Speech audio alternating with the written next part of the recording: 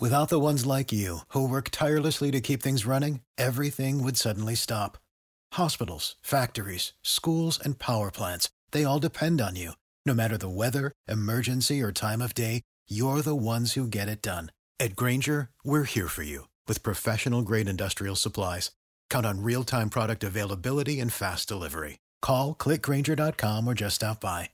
Grainger, for the ones who get it done. When you need mealtime inspiration, it's worth shopping Kroger, where you'll find over 30,000 mouth-watering choices that excite your inner foodie. And no matter what tasty choice you make, you'll enjoy our everyday low prices, plus extra ways to save, like digital coupons worth over $600 each week. You can also save up to $1 off per gallon at the pump with fuel points. More savings and more inspiring flavors make shopping Kroger worth it every time. Kroger, fresh for everyone. Fuel restrictions apply. As 2018 draws to a close, change is in the air for 2019. At Final Battle, the Young Bucks and Cody said goodbye to Ring of Honor with one last spectacular showing. But what is the next step for them? We will talk all about the thrilling night in New York, as well as some cryptic messages in the latest episode of Being the Elite. WWE also had their last pay-per-view of the year amidst the storyline of change for the better. We break down tables, ladders, and chairs and analyze whether WWE is serious about improving its product. Impact wrapped its in-ring TV action as they look forward to Homecoming. The brand is in a much better place to end 2018 than it was a year ago. But have they given viewers enough reason to invest in the product? Plus, we take your last batch of questions for the year. Next. WrestlingInc.com brings you Two-Faced Wrestling Talk, the podcast that goes beyond WWE and goes in depth on ROH, NJPW, Impact, and more. Also featuring fun pop culture and wrestling crossovers, listener Q&As, and extended discussions about wrestling topics past, present, and future. Now, here's your host, Kelsey. Hi, and welcome to Two-Faced Wrestling Talk. I'm joined, as I am every week, by my co-host, Paul. Hi, Paul. Hi, Kelsey. What's up? Not much. End of the year. Wrapping up a good year of wrestling and our first year on the air, and plenty to talk about. Yeah, lots. I'm really excited because now we get to delve into Final Battle, and I really, really enjoyed that show quite a bit. Yeah, me too, and we'll talk more about it, but when you compare the two pay-per-views, Final Battle was definitely the better of the two. Oh, heck yeah. Well, at least in my opinion. Not that that's a surprise, but... There were some good moments in the WWE show, Oh, though. yeah. We'll talk all about it. But first, we got some business to attend to. Tell everyone how they can find us. Yep, you could find us on social media at TwoFacedPod, TWOFACEDPOD. We are most active on Twitter. You could also find me on Twitter. I'm very active, and I put out some polls here and there that have to do with the show, and a lot of times people's responses get read on the show. So you can keep up with all that at SuperKickingIt, SuperKickingIt. And we want to thank our good friends at mybookie.ag. Remember to use the promo code KICKIT if you open an account. The NFL playoffs are right around the corner. We're in the midst of college bowl season. Get some action and make some money using the promo code KICKIT. And we also want to thank our friend at St. Arnold Brewing. We'll display here on the set this week one of your favorites, Raspberry AF. Yeah. And the seasonal Christmas ale, which is delicious. I encourage you to try and find it if you can. It's a tremendous beer, and I know you love the Raspberry AF. Very sour. If you like sour beers, it truly is a sour beer. Some beers call themselves a sour. This one truly is. And we'll be cracking those open in a little while. They are more than just props. They are going to be consumed in just a bit. With Christmas burgers. Yes, exactly. Yeah. But it's time to give our opinions on the latest wrestling shows, news, and developments. It's time for Headlines.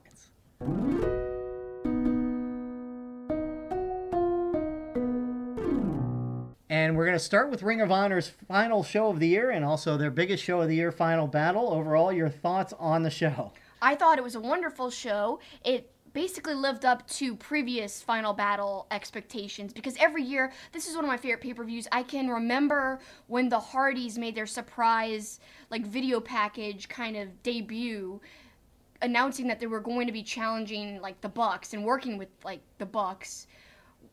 during their expedition of gold.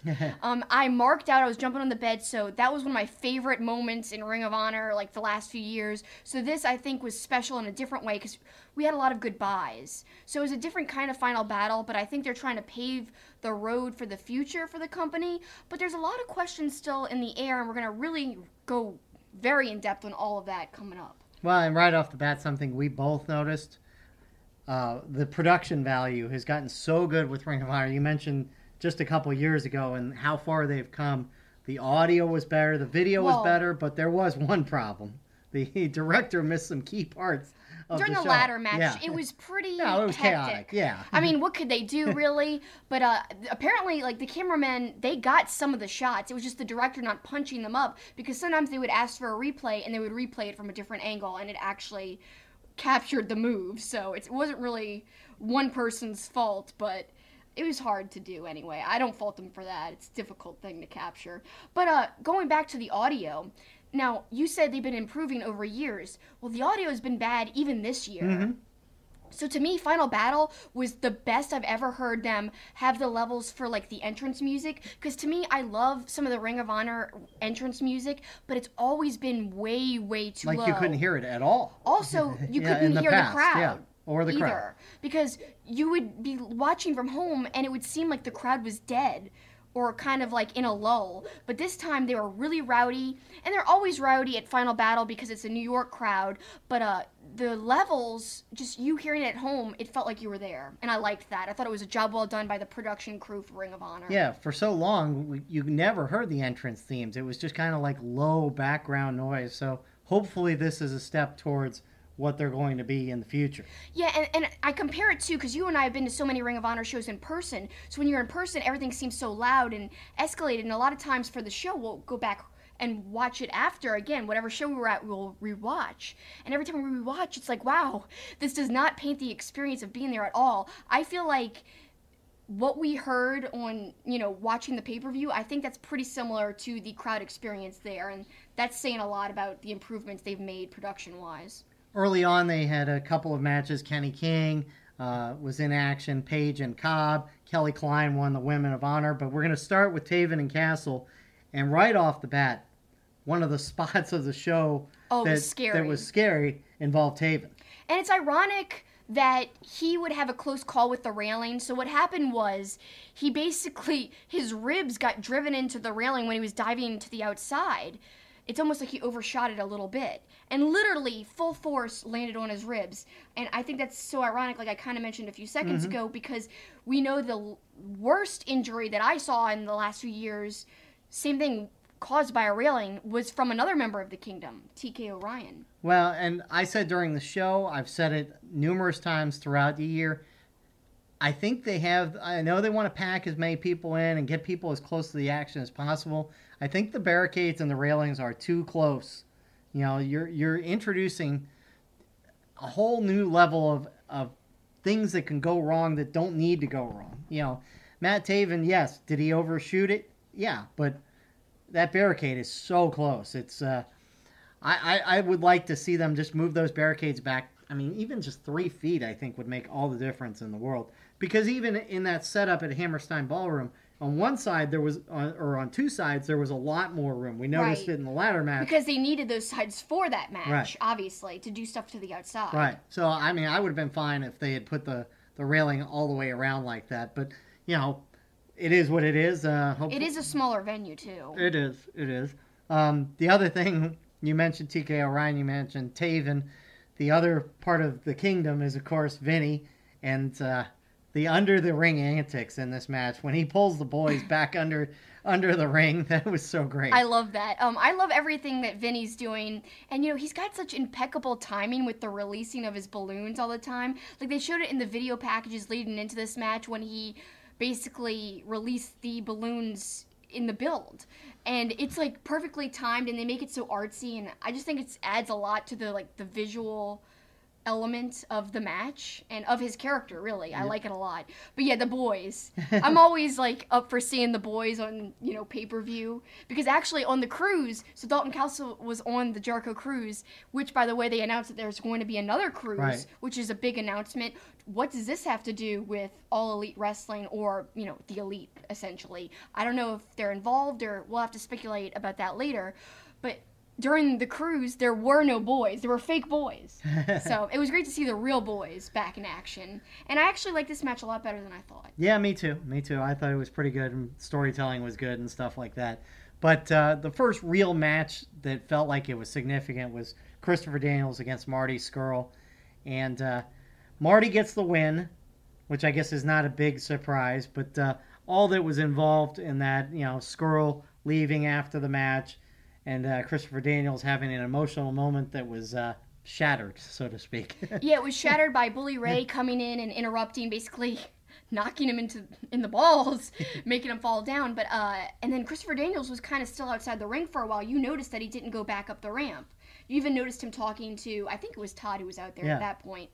But I thought that was well done, actually, because although he didn't get as long of an emotional moment as I kind of wanted him to have with the crowd, because, he's done so much for Ring of Honor. It would have been great to see have a long send-off. But I like that Bully Ray interrupted it so that they could go straight into the I Quit match, and there was no lull. There was no weird, we got to play something in between this. It just kind of flowed together, and I thought for timing-wise, it worked really well. Well, and we weren't sure whether we would like this I Quit match, and there are people who don't like it, which is a little surprising to me. I thought Bully Ray was, his heel work has been so good. He was going after everybody. He goes after Silken. Well, it added to the match that he went after Daniels to begin with. Right. Yeah. And then he goes after Silken, and Daniels throws his body in and saves him. And then there was the introduction of Flip's girlfriend. Oh, gosh. I've got so much to say about that. Well, you noticed her much earlier in the show, sitting ringside. Yes, because I was like, who's that girl frowning the whole time? She was clapping, but she looked like she had a straight face the whole time. I was like, who is this girl? Not really paying attention. She was on her phone. I was wondering, why is she front row at this wrestling show if she doesn't seem to be into it? Then it all made sense when she got put into the storyline. But the funny thing is, even when she was involved, she still had this miserable looking look on her face. But someone actually tweeted Flip Gordon, and it said, when they tell you that this is the biggest pay-per-view of the year and there's no Roman Reigns on the card, and it showed a close-up of her face, frowning, and then Flip Gordon was like, who did this? And he actually was laughing about it. Because, it's totally meme-worthy, her face. Right. Well, and then she gets involved. Bully is, bullying her, for lack of a better word, and she kind of returns the favor on the shot to the nether region of Bully Ray, and Kerry Silken comes out with the kendo stick and hits Bully Ray, and then the appearance of the legend Sandman, who... He was involved in a previous Ring of Honor angle, so they brought him back for this, which kind of made sense to tie it all together, but... I'm not one to throw stones on bodies, but Sandman not exactly in the best shape. He looked a lot different. I just saw him 2 years ago. He was literally right in front of me, pouring beer down these people, right next to me. At a Wildcat show, Yeah, at a Wildcat show. He was pouring beer down their mouths and stuff, and right in front of me, and he looked more in shape then. I don't know what's going on. That was just a weird shaped body, but it was good to see him. Oh yeah, because I loved Sandman back in the day, and to have him with a fellow ECW star and in the Hammerstein Ballroom and all that, it really fit. And of course, he led to Flip getting the victory as Flip wore out Bully with the kendo sticks till Bully quit. Yeah, and they were using this kendo stick with an American flag, and I think, actually, Flip Gordon was wearing, his army pants, and I think that was to call attention to even more that, he was the army veteran, and yet Bully Ray, was disrespecting him, you should respect your veterans. I think they were playing that up, to the fullest, which I think was a good direction to go in, but using a flag on the kendo stick, and the kendo stick was lying on the ground and stuff. Some people might be offended by that. In fact, there was military people in the crowd, and you were worried, oh, the flag's on the ground and stuff. But we both came to the agreement that, Flip was the one who's the veteran, and he's okay doing it, so I'm sure it's fine. Right. So it didn't really bother us in the end. No, he came out with it, and he had the fan hold it for a little while, and I'm like, how is this going to all work out? But Yeah, I mean, when it was on the ground, you're like, oh, the flag's not supposed to touch the ground and stuff. But people wear flags as outfits all the time, and they're not supposed to do that. So Well. this, just another thing that's similar. But if Flip was okay with it, then I would say it's okay. concludes a good year for Flip, wouldn't you agree? Great year, and obviously he's somebody that they're going to be investing in very heavily. I mean, he's got 2 years left on his deal, so I think he's going to be a top Ring of Honor star for years and years to come. Well, let's shift to one of the co-main events, and you talk about a guy being with the company for years and years. That's Jay Lethal going against a guy who was saying goodbye to the company, and Cody. And right off the get-go, I remember you saying something about the intensity. I loved the intensity. I loved how seriously Lethal was taking the match because, he really comes off like this is actually how he feels. Like it might be part of his gimmick, but that he's super invested in Ring of Honor. He's such good friends with Kerry Silken, who has such a big history with the company and making the company as successful as it is today. And so I think that really comes across, and it was a really interesting story with everyone knowing Cody's contract being up in the air and everything. So they were really, really making Lethal the babyface because Cody was kind of berating the crowd, like, I don't want to perform for you guys anymore anyway, and calling them like, a-holes, and I think he called them a-holes. Said, I'm not going to perform for you ever again anyway. I don't want to be in this stupid company. I'm paraphrasing, of course, but I thought that was way more intense. We saw a basically pure heel Cody, because a lot of times Cody will go in between and be like kind of like a gray, where he goes in and out of being like very heelish. He'll be kind of like a babyface with heelish tones, but this was pure heel. And I like that, and I thought that was good for Ring of Honor as a promotion. It was the right thing to do. You were saying you noticed Lethal mocking, Cody's previous persona. Oh yeah, that was great because it was all like towards the end. I mean, first, I guess we need to back up that Brandy, of course, got involved. Of course. She speared Jay Lethal, went to spear him again. Lethal jumped over and she spears her husband. So that was good. But at the end, Lethal mocks the Stardust thing. Then he says, like, get the F out of my company, and flicks him off. Yeah. Oh, it was awesome. Yep. And then applied the lethal injection. Yeah. And then to top it off with a figure four was pretty cool, too. It was pretty sweet. It was like the icing on top of the cake. And I thought that was their best matchup together out of, like, I think this would be their third matchup in Ring of Honor since Cody's been there. And I thought it was the best one. No blading, thank goodness. I was hoping that they wouldn't go that direction, and they didn't. They didn't need it. No. The emotion was there, and what the match meant was there. What the result would mean. I loved it. Well done, and to me, that was one of my favorite matches of the night. We thought Marty Scurll was going to get the number one contender, but then we get the appearance of Nick Aldis. What did you make of all that? Oh, I love the idea of that, because Aldis really has risen up the ranks this year, and NWA's done such a great job at making the brand relevant. To see him walk in and still be involved, regardless of Cody being in the company or not, which I'm not even sure if I think Cody's still going to be involved, and so will the Bucks, but we'll talk about that later. But to see Aldis come out and make everyone question, what does this mean? I'd love to see an Aldis versus Lethal match. And I've heard people talking on Twitter about wanting to see Omega versus Aldis. Yep, that's awesome. That's a Twitter question for later as well. Mm-hmm. And next week, Nick Aldis will also be a subject of discussion of ours. Yes, and what's interesting actually is you said Scurll was supposed to be the number one contender, and he is, technically. I'm sure Aldis thing will happen down the road, but Aldis and Scurll are great friends. So who knows, maybe this will also lead to a Scurll-Aldis match, which Aldis said he wants that to happen. He said that in the press conference that I was at NWA 70 after the show was over, because they're good friends. I'd love to see that match. Well, let's go to the main event, the Ladder Wars match. The Young Bucks, the Briscoes, SCU, and this was... The Briscoes! What was the thing we said last week? You liked seeing the clowns for a little while, but at some point you got to send in the animals. Yeah. The Briscoes were animals in this. Oh, yeah. And it was brutal. There was a lot of bloodshed in this match. Yeah, I mean, I remember the last Ladder War match with SCU, I'm sorry, not SCU, with the Addiction and Motor City Machine Guns in the Bucks. Now that had blood, especially Christopher Daniels. His face was busted open in that match. That was Ladder War 6. Now this one had blood, but I think it was more blood. And I think it was more gruesome in a way. But overall, I loved the match, but I actually think that I like Ladder War 6 better overall. I don't know why. I just really, really loved Christopher Daniels' role in that match. But this ladder match stood on its own. It had, I think, just a very...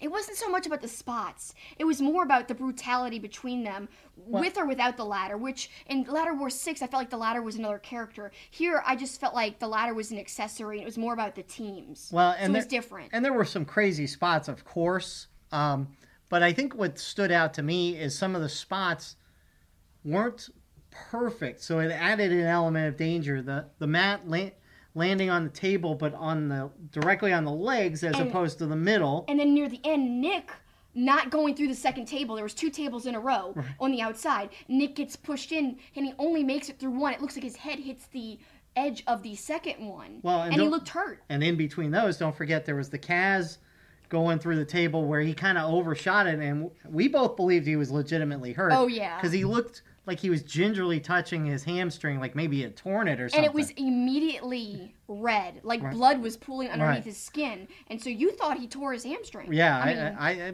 just because the way he was weirdly touching it, like he didn't want to touch it. And it was so as you bruised. mentioned, the discoloration, it was really brutal. And I remember Mark at one point barking out, "We hurt people." Oh, I love that. That was probably one of my favorite parts of the match when you called attention to that. I was like, oh, that's so Mark. Mark's my favorite Briscoe out of the 2 of them. I just love him so much. But speaking of Mark, unfortunately, we kind of mentioned this earlier, the camera guys or the director, TD, whoever, missed some of the moves, missed some of the spots. One of the missed spots was Mark fell into a ladder, and it was a crazy spot. You could tell because you could hear the thud. It was like, boom. But we didn't see it, and they never played a replay. So his awesome spot was lost. Well, and there's one spot on a ladder, too, where Jay looked like he really hit his head hard. Yeah. So, and then you loved, at one point when there was a little exchange between Jay and Matt when they brought out the sledgehammer. Remember that? Jay was daring him to use it, remember? Oh, yeah. He was daring him to use it, and then Matt just threw it away. Like, right. I'm not going to buy into Triple H. Like, I thought that was a whole reference to Triple H. And obviously, which we're about to get to. Yeah, it ties into being the Elite, which we're about to talk about. And then, of course, Kaz hit a Styles clash, another little shout out to WWE. But in the end, it was the Briscoes, the 10-time champs, which we loved. I do love. I'm glad the Briscoes won, and obviously makes sense because it seems like Kaz and Scorpio Sky are leaving too. Yeah, so that leads us to the aftermath of this show, and we'll start right there. With those other 2 tag teams seemingly gone, where do we go with the tag team division? It doesn't seem like there's a lot of depth there for the Briscoes. That's true, and like the Briscoes are your top team. That's why they were the correct choice in this match. Even if there was more teams involved in the match, it would have still been great to have the Briscoes because they're the top of the division. I mean, you've got the Bouncers. They've already faced the Briscoes is the funny part, and it's been a great match. But like, in terms of depth, it doesn't go very far right now. Yeah. Unless they start signing a lot of people. Now, you know how Marty kind of has this new faction. They might kind of go off as like tags. Kingdom will tag, probably. Yep. 2 out of the 3. So Villain Enterprises will probably have a tag team with the Brody there. And like you said, the Kingdom. But you got to have more than that because otherwise you're looking at a WWE situation where the same couple teams are going to be going against each other. Again, I am not convinced. Like, everyone's saying, like, oh, they're totally done with Ring of Honor. And yeah, they're done. And they even Matt tweeted out, we will not be at G1 Supercard. Now, I don't know if I 100% believe him, because that would be an amazing surprise if they just showed up. Right. And the tickets are sold. So they don't have to tout them being there to sell tickets that are sold.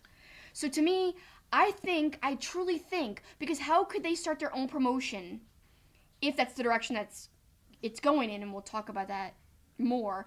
But if they start their own promotion, how can they fill it with talent if they don't dip into Ring of Honor's talent pool and New Japan's talent pool? Because there's only so many people like on the indie circuit besides who aren't signed to Impact, Ring of Honor, or New Japan.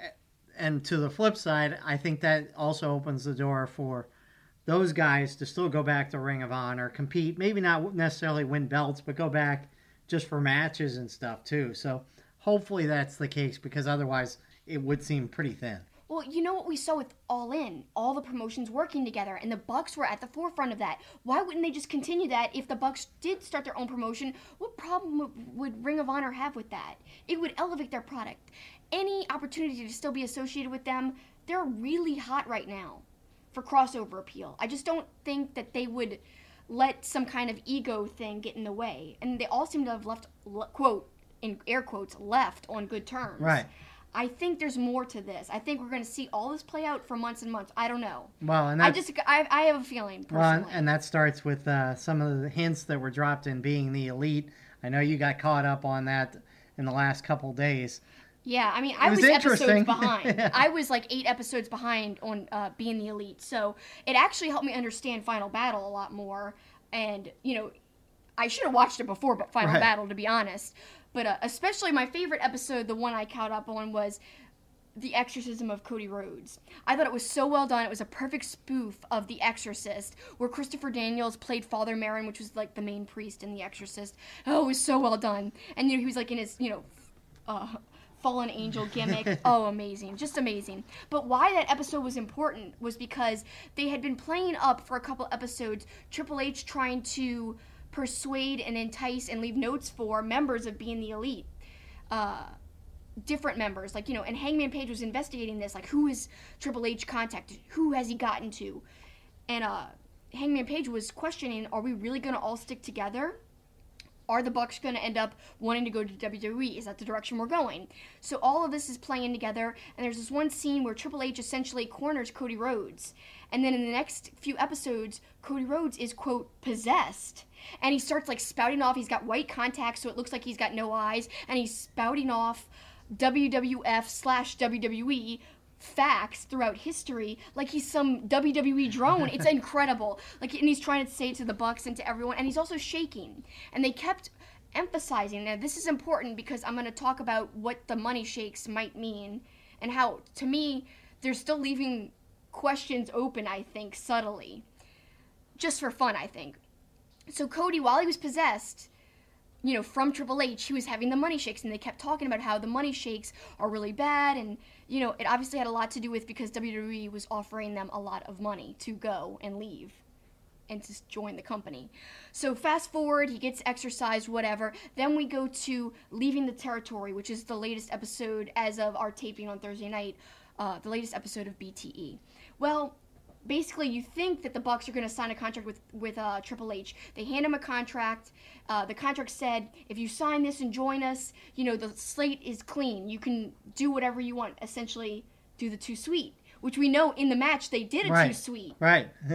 So they hand him the contract. He puts it in his pocket, and they shake his hand like they're taking a picture, like a Performance Center picture with him. And you only see Triple H from the back because it's Kazarian playing him. It's so well done. The last few episodes have been gold. Say what you will about the storytelling being silly. Some people might not like it, but their production is incredible for just guys, you know, who taught themselves how to do stuff. But basically, fast forward a little bit through the episode, and Hangman Page is like, so are we signed with them? Did you sign with them? And they're like, not exactly. And they flash back, and they basically super kick Triple H, and they give him a letter, and it says, essentially, yeah, you know, we watched an episode of Raw and saw what you did to the tag team division. They say to never say never, but we wish you luck in all your future endeavors. And that was a big key. So they ended the episode, and it seemed like they had turned down Triple H. Right. They seemed to point all directions to they're not going to join, and they're leaving Ring of Honor, and they're starting their whole thing.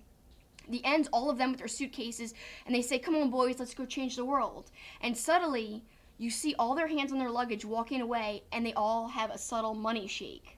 So what does the money shake mean? I actually looked on Reddit because I was like, what does this mean? Because it left it up in the air for me. Because people thought it was so definite. I saw on Twitter, everyone was talking about the super kick to Triple H. And the never say never, we wish you luck in your future endeavors. But what does the money shake mean? Like, does that mean that they're still leaving it kind of open? Or does it mean that they have the money shake because they're going to make a lot of money together? Or because their supposed investor, who's the owner of the Jaguars, is a billionaire? Yes. I don't know what it means, but to me it leaves it up in the air kind of still, a little bit. But they're the masters of that. Well, and that's what makes it so much fun, because you could read a million possibilities. I mean, or you could dream of a million scenarios. I told you, maybe, you know, again, this is a scenario. This is not what I'm speculating has happened. They're going to be a part of WWE, but also have the freedom to do other stuff. Maybe it opens the door for a working partnership with WWE. I really think that's more what they're going to do with Ring of Honor. So I'm like on the same wavelength a little, but I don't think it'll be with WWE. Only because I don't think WWE wants to go that direction. I don't think they want to admit. I think they'd offer them money to come fully, but I don't think they want to work with another promotion. They've done it with other promotions like Progress and stuff. I just don't see it with the Bucks. Not with Vince, but Triple H is progressive thinking. I don't know. Let's put it this way.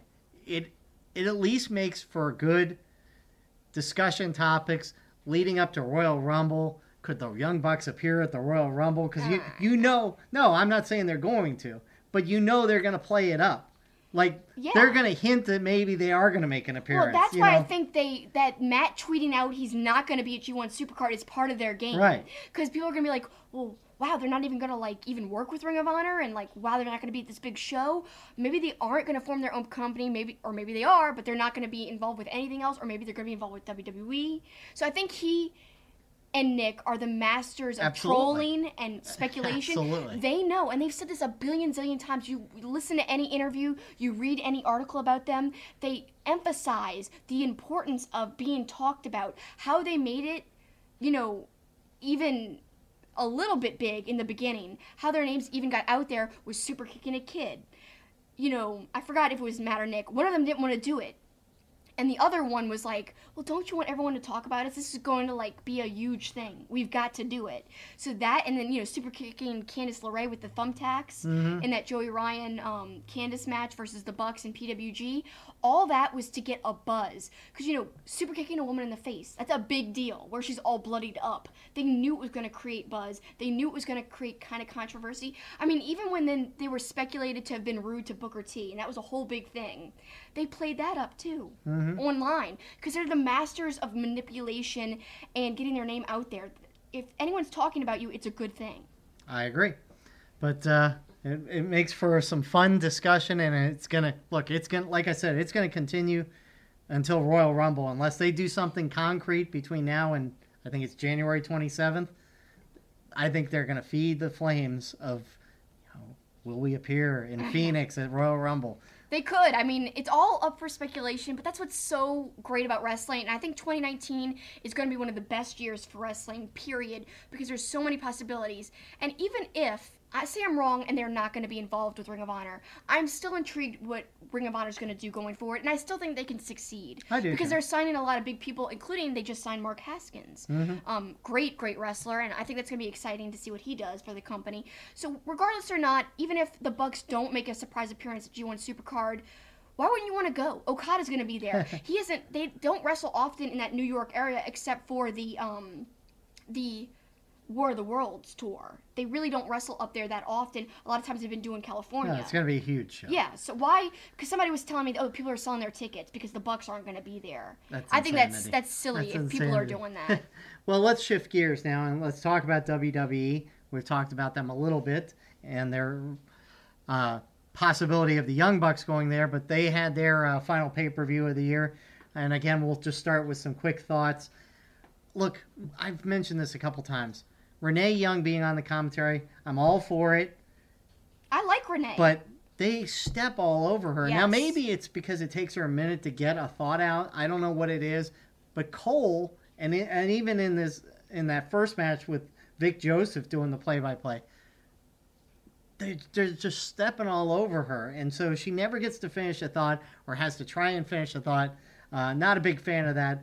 But the Mixed Match Challenge to start the show. What a terrible decision, I thought. Ridiculous decision. And to back up and touch on the Renee Young thing, she wasn't like that when she was on NXT commentary. She was great. So I think it's more that they're being instructed to, like, say this really quick, and they're just stepping on her, and that's what's bad. I don't think she's bad. She could use some work, but yeah, it's a shame she doesn't get to have her thoughts. But yeah, I thought the Mixed Match Challenge was a huge mistake to open up the show with. I thought it was underwhelming. I thought it was silly and ridiculous, and it's not a very fun, like wow moment. It's more like a oh ha ha moment, not a wow, that's a great start to the show. No, it wasn't. Yeah, it wasn't really entertaining. And then the back and forth between Carmella and R-Truth at the beginning, like after they were talking about where they're going to go, it was awkward. Oh, yeah. Carmella was overacting. Yeah, oh, yeah. Like, sometimes she can pull off a comedy segment really well. This was not one of those times. I thought it was terrible. All right, well, let's get to some of the main matches, and we'll start with Dean Ambrose going against Seth Rollins. I thought this was a good match, but not as good as some of the matches in the past. I liked the ending, though, when Rollins says to Ambrose, "This is for all of us, and Reigns, you piece of you know what?" And Ambrose hits Dirty Deeds to get the win and wins the title. The other men's match that was kind of note was Styles and Bryan. It was a solid match, but it took a while for the crowd to kind of get into it. Once they got into it, they were pretty well into it. But I did mention back on Final Battle that Kaz hit a Styles Clash. Interesting that AJ Styles attempted a Styles Clash but didn't hit it. So the only person to hit a Styles Clash all weekend was not AJ Styles. So I thought that was kind of funny. And it ended up with Bryan winning on a cradle reversal. Both good matches, but really, to me, the three women's matches were the best matches of the show, starting with Ruby Riott and Natalya. To me, I loved the Natalya match. I thought she really delivered. I hated the premise of the match. I didn't like the table with Neidhart on it. I thought that was, like, uncouth. I don't know. I'm sure Natty was okay with it, or at least asked about it, or maybe told about it. I don't know. But, I mean, she knew about it ahead of time. But I didn't like it. And I didn't like how corny it was that Natalya later pulls out a table with Ruby Riott on it. The same type of, like, decal. Like, right, because before the match... How would she know? She wouldn't have known that they were coming out with the table with the Neidhart on it, right? It was supposed to be like this big shocking moment, yet she's prepared with a Ruby Riott table. Of her own, yes. And I know kayfabe is dead and all, but, like, come on. You don't have to have the exact same table with her on it. You could have just had Natalya pull out a table like that with nothing on it. It would have been fine. But I loved how intense Natalya seemed. She slapped the heck out of Ruby Riott. Don't say my family's name. Yeah. Yeah, well, no, and also don't mess with my family. Or don't mess with my family. That's yeah, it. that was so good. I just thought that was some great kind of passion from Natalya. She actually seemed like revved up and lots of emotion there, and that's great because sometimes Natalya can kind of like get corny, but I felt like she was super invested in this, and she did a great job, and she's so strong. Like, if you see some women try to pick up other women and put them through like a table or place them on a table, they do it really gingerly and they do it kind of awkwardly. Natalya is so strong, and she's great at wrestling. Nothing felt like she was thinking through things, and every time she picked up Ruby or picked up one of the other members of the Riott Squad to put them through a table or on a table, it just seemed like flawless, like she didn't have a hard time doing it. Yeah, I mean, she drilled Liv through the table, and then later Sarah Logan, and then obviously she put Ruby Riott away. I've been a continuous fan of Natalya, and that's for a reason. She's really helped build the division up, and whenever they need somebody to teach other women, they go to Natalya. Whenever you watch like behind-the-scenes stuff on the network, they show Natalya as like somebody who's really important with teaching the other women in the division about the ropes in WWE, and she's just a great wrestler. She really is a dependable, great wrestler. Well, look, one of Charlotte Flair's best early matches was in NXT against Natty. So, yeah, she's tremendous, and we'd be remiss if we didn't reiterate that we think Ruby Riott is outstanding. And, you know, Corey Graves said it during the broadcast, and of course they push this stuff sometimes. But Ruby Riott should get a title shot at some point. She really should, and I don't see that happening, though, no. The way the division's booked right now. And that really sucks to me because she's super talented, and something that felt natural about this match is, to me, they didn't seem like they were going through the motions. The only thing Natalya struggled with was, like, near the finish when she was up there, when she had, like, her dad's jacket on. Mm-hmm. I can't even imagine how hard it was to have that huge jacket on and also try to put Ruby through the table from, like, you know, the turnbuckle. Right. So to me that was difficult, but even that she kind of worked through, and it didn't seem that awkward. So I applaud both of them because they worked really flawlessly together, and not all women's matches are like that. So I liked it. The second women's match on the card was Ronda Rousey versus Nia Jax, and I know we're going to delve into Ronda Rousey a lot next week in our year-end special, but again, she delivered with some just kind of cool stuff. I mean, she seems so comfortable in the ring. Well, firstly, let's talk about one of the cool things that you loved. How awesome when she jumped off the turnbuckle to the outside on Nia. How beautiful that looked when they slowed it down. Talk about how that was impressive to you. Oh, you love that. Yeah, you're talking about the crossbody. Yeah. It was picturesque, the slow-mo. Like, her form was perfect. She didn't look awkward. She looked like a wrestler's wrestler. Yeah. Like, perfect form. No, and, she had some cool reversals early in the match.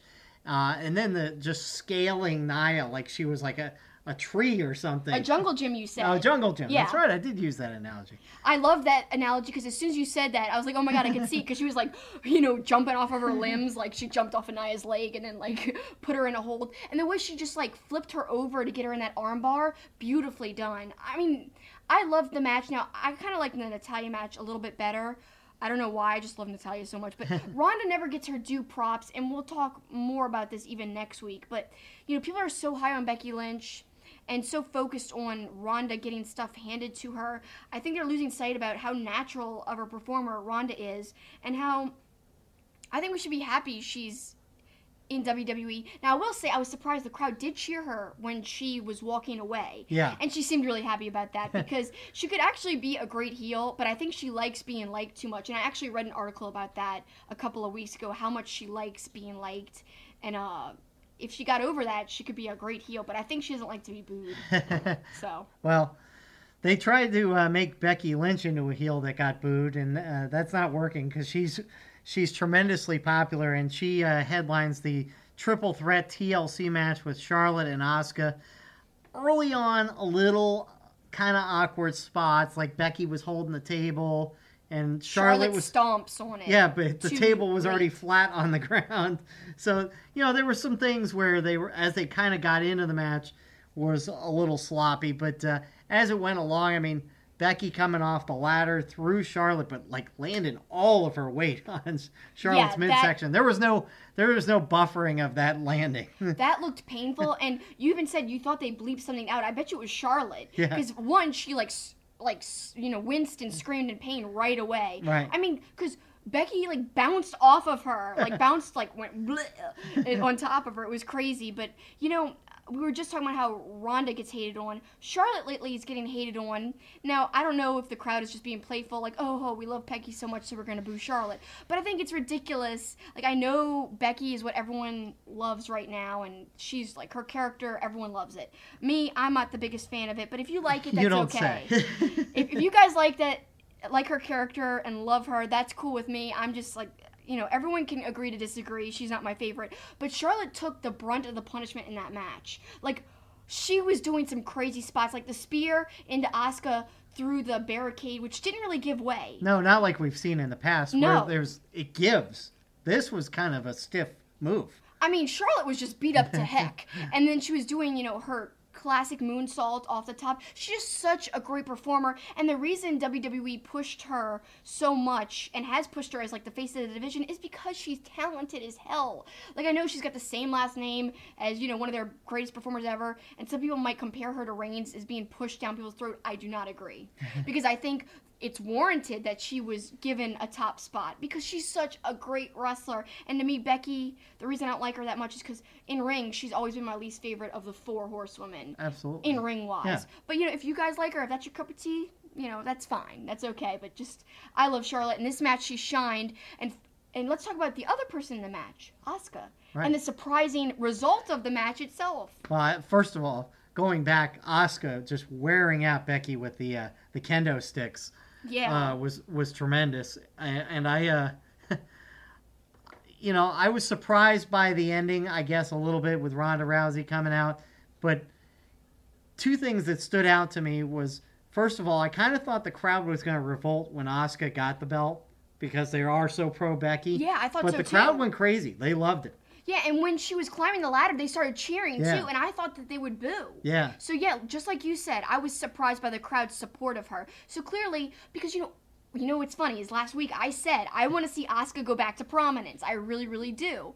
And another funny thing I said, well, how cool would it be if we saw a triple threat, involving Ronda and Charlotte and Becky? And I was like, oh, wait, they're not on the same brand and all that, right? Right. So, But Ronda came out and basically sabotaged, right, storyline-wise, Charlotte and Becky. Well, so what are they going to do with that? Well, and remember what I said last week when we were reading Raphael's odds, and Asuka was the biggest underdog.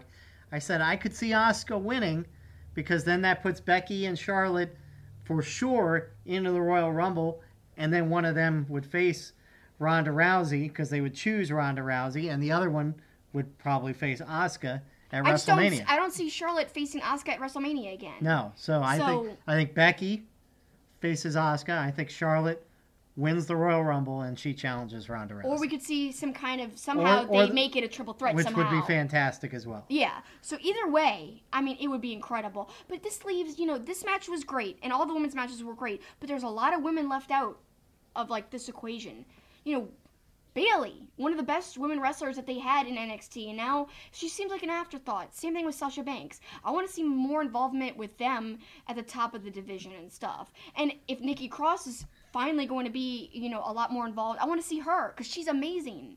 Yep. Well, to that end, on Raw, both Bayley and Sasha were involved in a gauntlet match as part of this big change in WWE, which I'm going to talk about in my closing out the show later. But Bayley looked really good in it. Sasha looked really good. Set up Natalya and Sasha at the end of the gauntlet match, which, by the way, they actually gave them a full hour. It wasn't like the last time they did a women's gauntlet match that was 22 minutes with 2 commercial breaks. It was a lot like the men's gauntlet match, which they gave a lot of time to, back when they did that a few months ago. So I'm glad that the women finally got their match that was just as long, and I'm really happy with the person who wound up on top, Natalya. Again, She's one of my favorites, and that, to me, I'm surprised they didn't pick Sasha over her. Yeah, but now I think, remember Raphael told us months ago that they wanted Natalya and Ronda to have some sort of...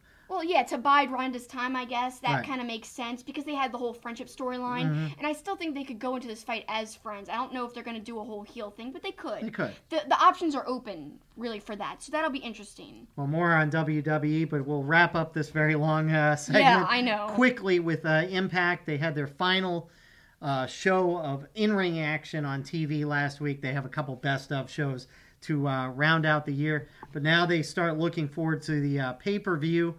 Homecoming and some good matches getting set up. Johnny Impact versus Brian Cage. Taya versus Tessa with Gail Kim. LAX. To me, the match that's going to be phenomenal. LAX versus the Lucha Brothers. There was a match this past week, Santana versus Phoenix, which was incredible. Middle of the show, which was kind of weird. It should have been the main event, I thought. But that is going to be phenomenal. If you had to pick MVPs of, and we'll talk a lot more about our favorites next week, but if you had to pick MVPs of Impact, I think Sami Callihan and LAX. They really have, those two sets have been really kind of carrying the company. And I'd throw the Lucha Brothers in there, too, because Pentagon and Phoenix have been amazing as well. So, and I will maybe bring this all full circle on ECW stuff. We saw Raven in the insane asylum with Eddie Edwards, who's been committed by his wife. So all good fun, and they have a homecoming on January 6th. So right off to start the new year, we've got the excitement of Wrestle Kingdom on the 4th and homecoming on the 6th. Yes, but will Paul do his patented complaining about the price of homecoming pay-per-view? I'm sure he will. Yes, I guarantee you I will. You don't have to put Raphael odds on this. The answer is yes. I will complain. Get off my lawn. I don't want to pay for expensive pay-per-views. No, I don't. Get off my lawn. I'm not doing it angry enough to be you. But we'll have to find a way to pirate it or something. Whatever. That's horrible. I don't do that with wrestling. I know. But anyway, let's wrap up this hugely long segment, insanely long. Yes. So next week, we're going to take your questions, your final group of questions for the year, and we'll close out the show with our theme of looking ahead, as we will look ahead to next week. We will look ahead to Raw, and I guess we're going to look back, too. It's something you did for Christmas, and that's how we'll ultimately close out the show. So that's coming up next. St. Arnold Brewing Company, located in Houston, is Texas' oldest craft brewery. Their goal is to brew world-class beers and deliver them to their customers as fresh as possible, making them the best beers in Texas and Louisiana. Their customers are beer lovers, people that appreciate great, full-flavored beers. So whether you're enjoying an Art Car IPA or a smooth-drinking lawnmower, look for St. Arnold beers throughout Louisiana and Texas. Our awesome wrestling logo is by artist Eric Hodson. You could check him out at erichodson.storeenvy.com, where he has tons of other wrestling artwork. He really is an incredible artist. His Twitter handle is @Dreaded Dinosaur, which is named after his comic series, The Dreaded Dinosaur Man. Thanks, Eric. We really love your logo. Hello, folks. I'm Kenny Omega, the best bout machine and IWGP Heavyweight Champion. Join me as we recap and revisit my journey towards becoming the champion and defending the belt up until Wrestle Kingdom 13 in a 10-hour special that I like to call the Kenny Omega-thon. The action kicks off Friday, December 28th at 2/1 Central. Only on Access TV. So we just heard that promo for the Kenny Omega-thon that they're having on Access TV starting on December 28th. I think that should be a lot of fun, kind of going through his, leading up to his title acquisition and him winning the title from Okada, and then since he's gotten his title. I think that'll be a lot of fun, and I think you should check it out on Access. I think it'll be awesome. Kind of a good way to get you fired up for Wrestle Kingdom, too, in his match against Tanahashi. Yeah. I'm hoping Kenny Omega pulls out the win. But also, that's going to have, implications for stuff going forward. Lots and lots to look forward to. But right now, it's time for Ask Two-Faced.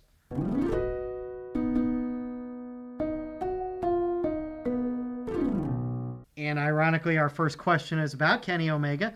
It's from @metal_2006. Do you think we will ever see a Kenny Omega Nick Aldis for the 10 pounds of gold? If so, where and when? It's hard to say where and when. I definitely think we could see that. Especially, even if Omega leaves New Japan. Like, say he's just going to be with All Elite Wrestling, and somehow he's going to sever his ties with New Japan, which I don't see happening either. Again, I think they're all going to work together somehow. But even if he leaves, I think, Aldis versus him would be really a great draw, especially if they use the 10 Pounds of Gold series on YouTube to build in more of a story. Like, about championship caliber, like what does that mean to them being the champion, and maybe they could make it like Omega wants to, get the 10 pounds of gold as like one of his accomplishments. Maybe it raises his, stock as a wrestler. Just another thing to check off his list that makes him just as good as Okada and all these people he's been competing with for years. This could bring him to another level. That'd be a great story and all, but the where and when, I don't know about that so much. I think it's going to be at least 6-8 months away. Maybe. I'm talking about far. Maybe it'll be the headline for the next All In. Who knows? That would be amazing. I could see that happening. All right, let's move on. Okay, @Jody Adel, what's your opinion of the shakeup?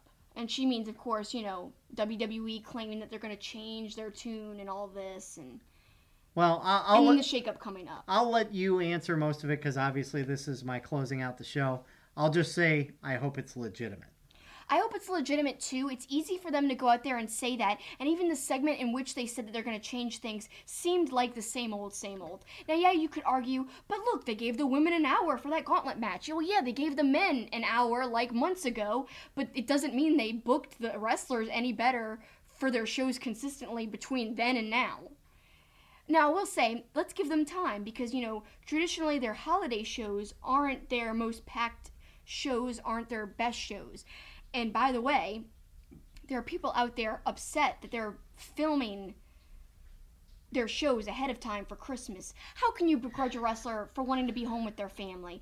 I think that's insane. I haven't seen the complaining firsthand, but I've read tweets where people are saying they've heard people complaining. Well, and it's funny because a year ago people were complaining because the wrestlers weren't getting off for that Monday Night Raw, which I guess would have been on the 23rd at that point. This time it's actually on Christmas Eve, and SmackDown would be on Christmas Day. I don't know how you expect them to work, and it's not like the shows are great anyway on those days. They usually are not jam-packed with stuff. It wasn't that long ago that SmackDown aired on Friday night, but yet they still recorded it on Tuesday. Yeah. So, we're not that far removed from it, and if you're not happy about it, you could have stayed off Twitter till next Monday when Raw airs and it'd be like you watched it live. I don't get complaining about it. Whether or not WWE actually does good by their promise to shake things up, that's like up in the air. But what I do commend WWE for is realizing they should have given the wrestlers off last year during that holiday week. And I'm glad they made it so that they were taping instead of making them work. So to me, props to WWE. Don't know about the shakeup, but do know that it's a class act to let them have Christmas and Christmas Eve off. Our next question is from @Krasinski RJ. Rebook the cast of the movie A Christmas Story with wrestlers. Oh, gosh. And I am going to say something that may be blasphemous. I don't know. I've only seen the Christmas Story one time, ever, and that was years ago. So yes, I know some of the iconic parts of it, but I don't know if I could answer well enough to even give a good answer. Well, geez, I am not surprised by you not having seen it but once.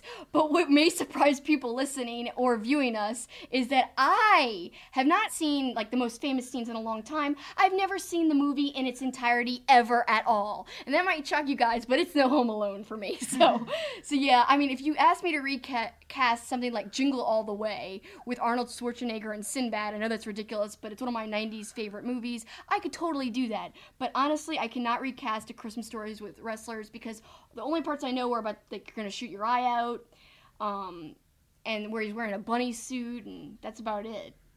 And the flagpole where he gets his tongue stuck on the flagpole, which I could see Sami Callihan doing. That's about it. Maybe Sami Callihan could be a really, really disturbed Ralphie. I don't know. At least you know his name. I do. So yeah, that might surprise a lot of people because I'm kind of like a movie buff kind of person and really love pop culture, but I haven't seen the movie. All right, so our next question's from our good friend @Deej Kirkby.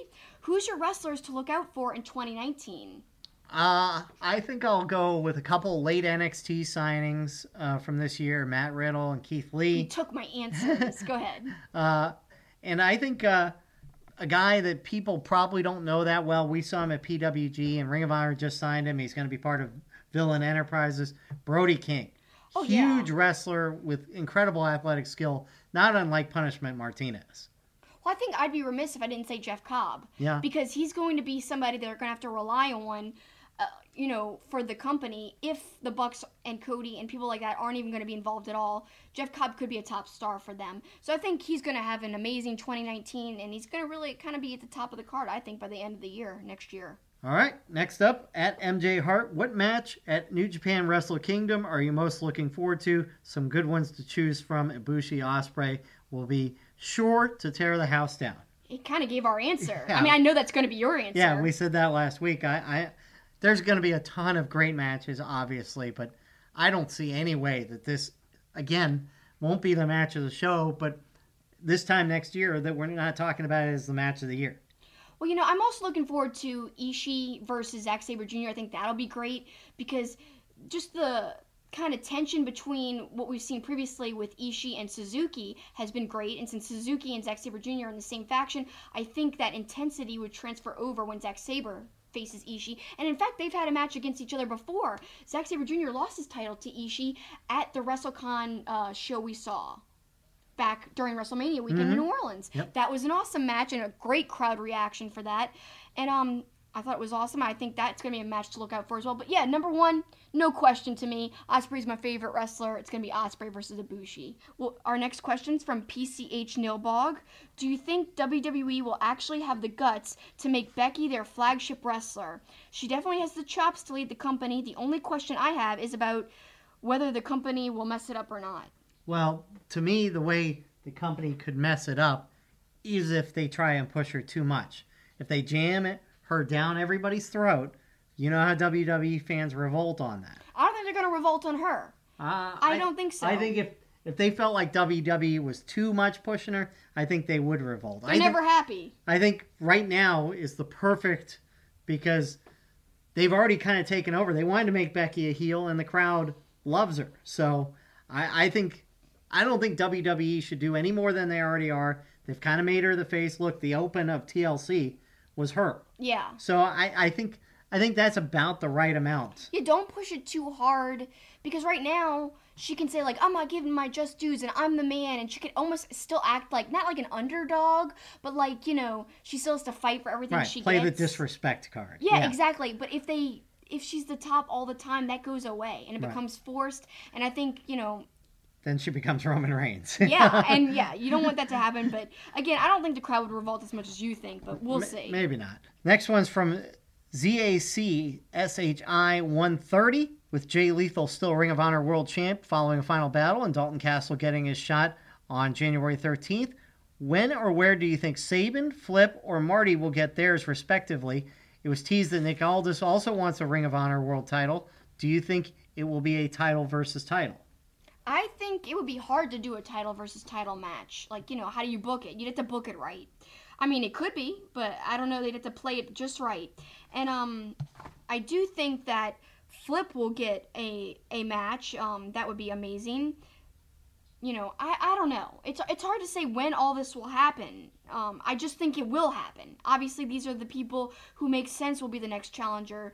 I think Nick Aldis, although he came out, I think that the people behind 10 Pounds of Gold, you know, David Lagana, doing 10 Pounds of Gold, but also he was basically behind the Pinnacle series. Mm-hmm. I think because he's so into telling the story over that digital platform, I think the Nick Aldis match needs time to build up. They need time to make it something. And I think they know that when they do that, like they did with Cody versus Aldis before All In, it pays off. So that's why I think it's not going to be in a month. It's not going to be in 2 months. I'm thinking 3, 4, 5 months. I mean, at least 2 or 3 to build it. Yeah. I could be wrong, but that's what I'm thinking. I mean, look, I think Marty's going to get his chance, and I think he's going to be the one that takes it from Jay Lethal. But yeah, because I think he's going to be the top of the company for a while because he's one of their biggest names because of the being the elite things, right. So the crossover appeal, yeah. Aldis title versus title, I could see that, like you said, at some point. There are a lot of X factors in that. Flip had a match against Jay Lethal at All In. Yeah, and that was very good. So it turned out really well. But I just don't think Flip's gonna be, you know, contending for it as soon. No, I agree. First off, I think Flip at some point will win the TV title. Mm-hmm. You know, it's that slow build that you see a lot. You need that, and Ring of Honor is really good at doing that slow build, and they've built up stars before, and I think they know the formula, they have it down, and that's what they're gonna do with Flip. But it's a gradual thing, so I'm not looking to see him versus Lethal again for a while. Right. All right, so our next one's from our great friends at Take the Bump Pod. If you could bring back one wrestler in their prime, any era, any promotion, for one night to have one match with anyone in the world at any event, who would you bring back, who would they face, and at what event? We've answered variations of this before, so I'm just going to go off of something I saw this weekend. I think I would like to have seen, or could have seen, a Stone Cold Steve Austin versus a Jay Lethal. I think that would be a fun match because both are kind of like we're the faces of their company. Both have that little bit of defiance as we saw from Lethal this weekend. So it probably doesn't jive with some of my answers in the past. You could ask me again in a month, I may have a different answer. But just because of maybe the storylines we saw, I'm going to go with that. I don't know. I always tend to gravitate towards like Brian Pillman. Whenever anyone asks me who do you want to bring back, I always gravitate towards him. So for me, the easy answer is saying something like, oh, well, Brian Pillman in his prime when he was like Flying Brian, but with the character of the loose cannon. So kind of like I'm going total fantasy here. So kind of 2 different eras of Pillman mixed together, bringing him back to face, I don't know, I think somebody like Ospreay would be fun, or Suzuki. Suzuki versus Pillman would be really cool, especially if Pillman was the loose cannon character. Also, I think something that would be fun would be somebody who was super, just like kind of innovative big guy, Bam Bam Bigelow. I'm always a big Bam Bam Bigelow fan. I think him versus Ospreay would be a weird match, but awesome. Huh. How weird would that be? I don't know. I'd love to see it. Strange, but entertaining. All right, next one. From @GoodBadWrestle, which was worse, Home Alone 4 or The Raw from 2 weeks ago? Well, I would say automatically The Raw. No, just kidding. I would say Home Alone 4 probably, even though technically I haven't seen it. I've seen Home Alone 3, and that's pretty bad, so I can only imagine Home Alone 4 gets worse. So I'd say, I guess I'll take it easy on WWE and say Home Alone 4 is pretty bad. I got to be honest, I didn't even know there was a Home Alone 4, so The Raw was pretty bad. So yeah. Just because of that, I guess we'll make Raw the worst one for now. Okay. All right, so now our good friend at MGB Wrestling Pod, Graham, we missed Graham and Mason, and now we're all back talking back and forth to each other. He wants to know a random question, kind of a holiday-themed question, not really wrestling-related, but that's okay. Best Christmas song in our opinion? You and I actually had this discussion. I like all Christmas music, but I think I like the religious music more, and not because I'm super religious, but I just like some of those traditional Christmas songs. Although I'm going to throw a little curveball at you. I just saw online the Dropkick Murphys Christmas song, and I'm a big Dropkick Murphys fan, so I'm going to go with that as my, just because it's more edgy for our wrestling. So. It's edgy. It's also ridiculous. It was ridiculous. It's basically about drunken family Christmas, basically. Yeah, but that's what Christmas is for a lot of people, so I guess it's thematic and makes sense. So yeah, that's a good one. I don't disagree completely with that. I think that's a unique choice. But me, I've got some old school classics here. This might surprise a lot of people, but I really like, It's the Most Wonderful Time of the Year by Andy Williams. Classic Christmas guy, classic old school singer. Love him.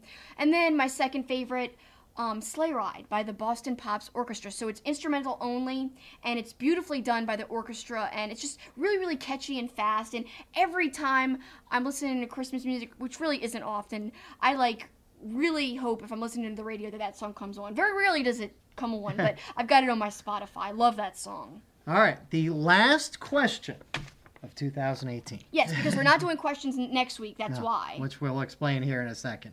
At the Tom Devlin, with many of the top stars in Ring of Honor leaving at the end of the year, who are a few wrestlers on the roster you think will get a push? Well, we kind of hit on a couple a minute ago. But... Yeah, we hit on Marty, Flip, in a different way. Obviously, Cobb. Those for sure. But, man, that's a hard question. How long does Jay Lethal stay on top is really another question that kind of has to do with who else would get a push. PCO, people were really high on him, but I think he's more kind of just a popular name. I mean, he's really brutal and hardcore. I just don't see him getting a huge push. I think he's a great acquisition, but I don't think he's going to be the ones getting a push. I think he's just going to be a good standard mid guy. But I would love if the Bouncers as a team, and we're talking about Beer City Bruiser, of course, and Brian Malonis, I hope that they get a push, and they really maybe would hold the belts. I would love to see that happen. They had a great match against the Briscoes. They could have another great one for the title and win it. I would love to see that. Random answer, but I'd love to see it. I agree with all yours. The only other one I'd like to see more of, because I like his character a lot, is Vinny Marseglia. He could be a single star. Yeah, I'm hoping he gets a push of some sort as well. I think Taven's going to get a push. Yeah. I mean, they're certainly building towards that. In fact, Taven, if it's not Marty who dethrones Lethal, I think it could be Taven with the whole I'm the rightful champion, and then that storyline finally paying off with him becoming the actual real champion. I think that'd be interesting. All right. Well, thanks for all the questions this week and throughout the year, and we'll bring back the questions after the new year, as well as Poppin' Wrestling's going to come back after the new year. But it's time to close out the show and send them home.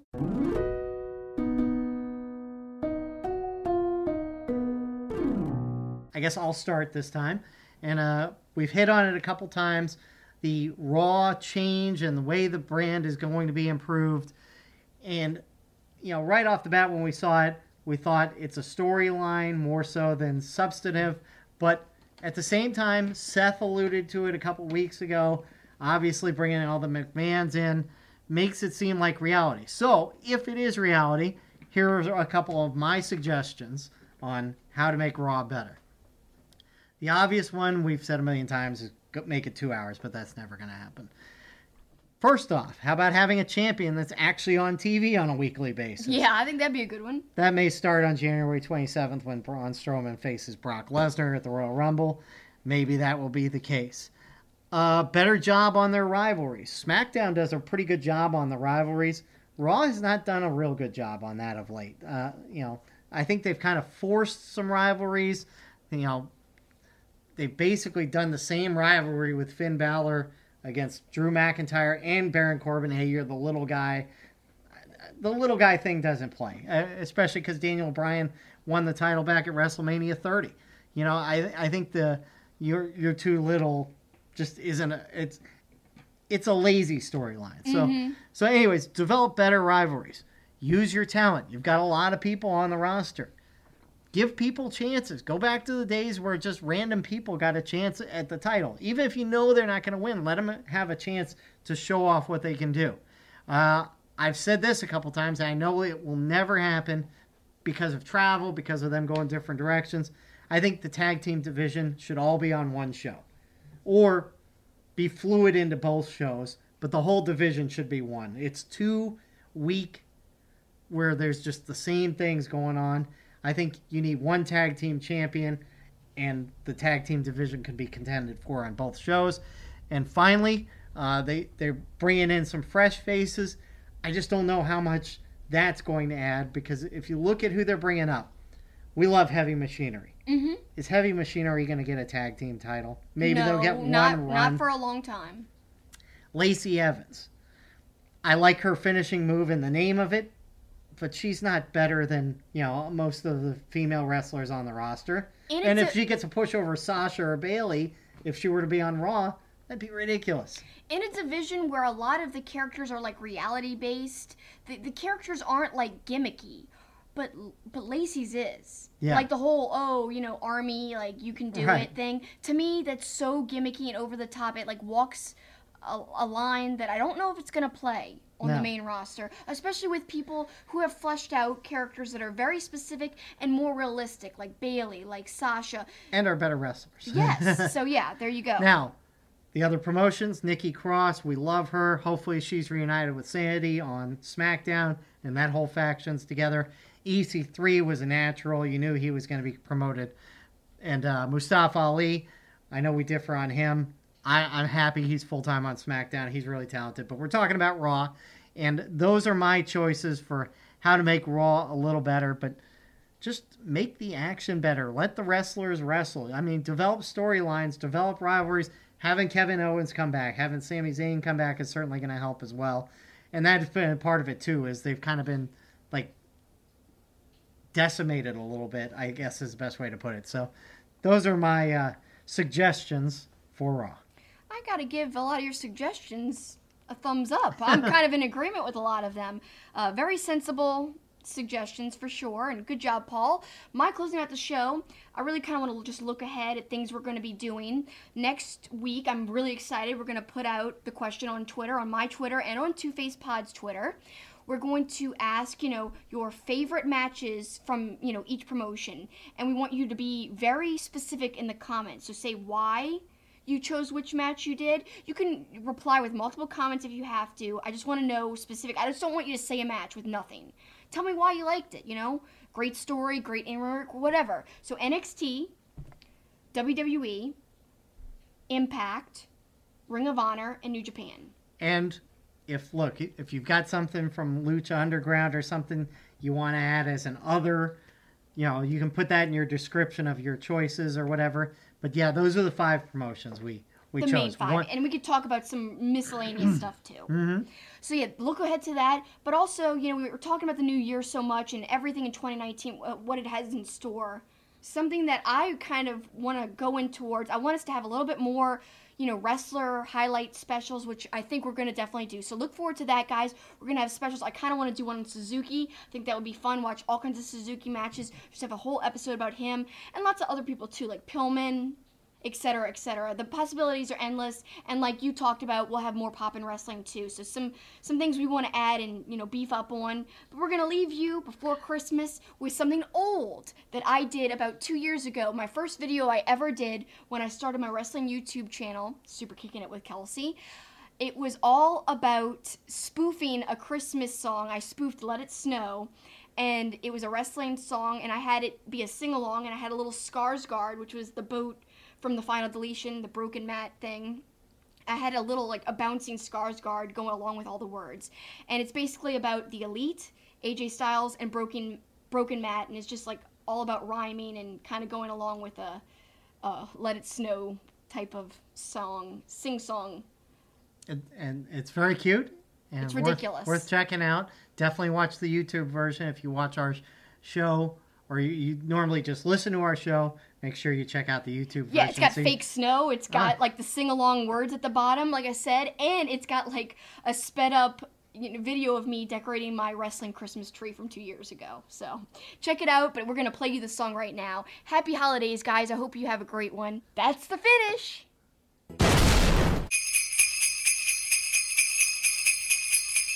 Follow the bouncing Skarsgård.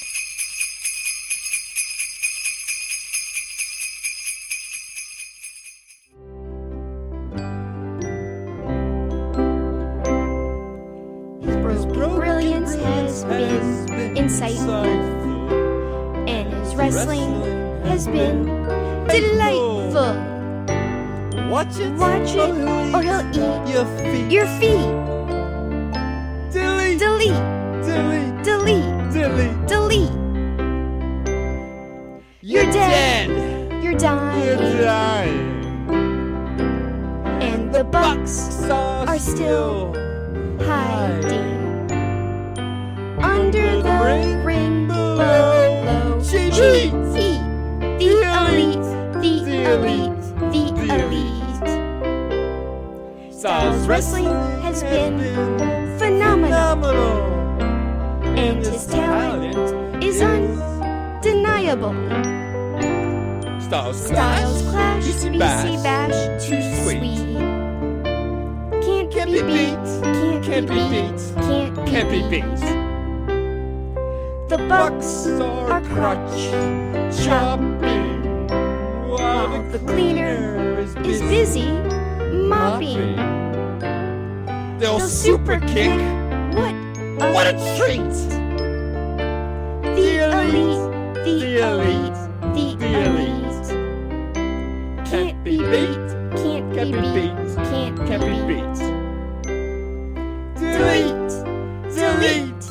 Delete. Too sweet!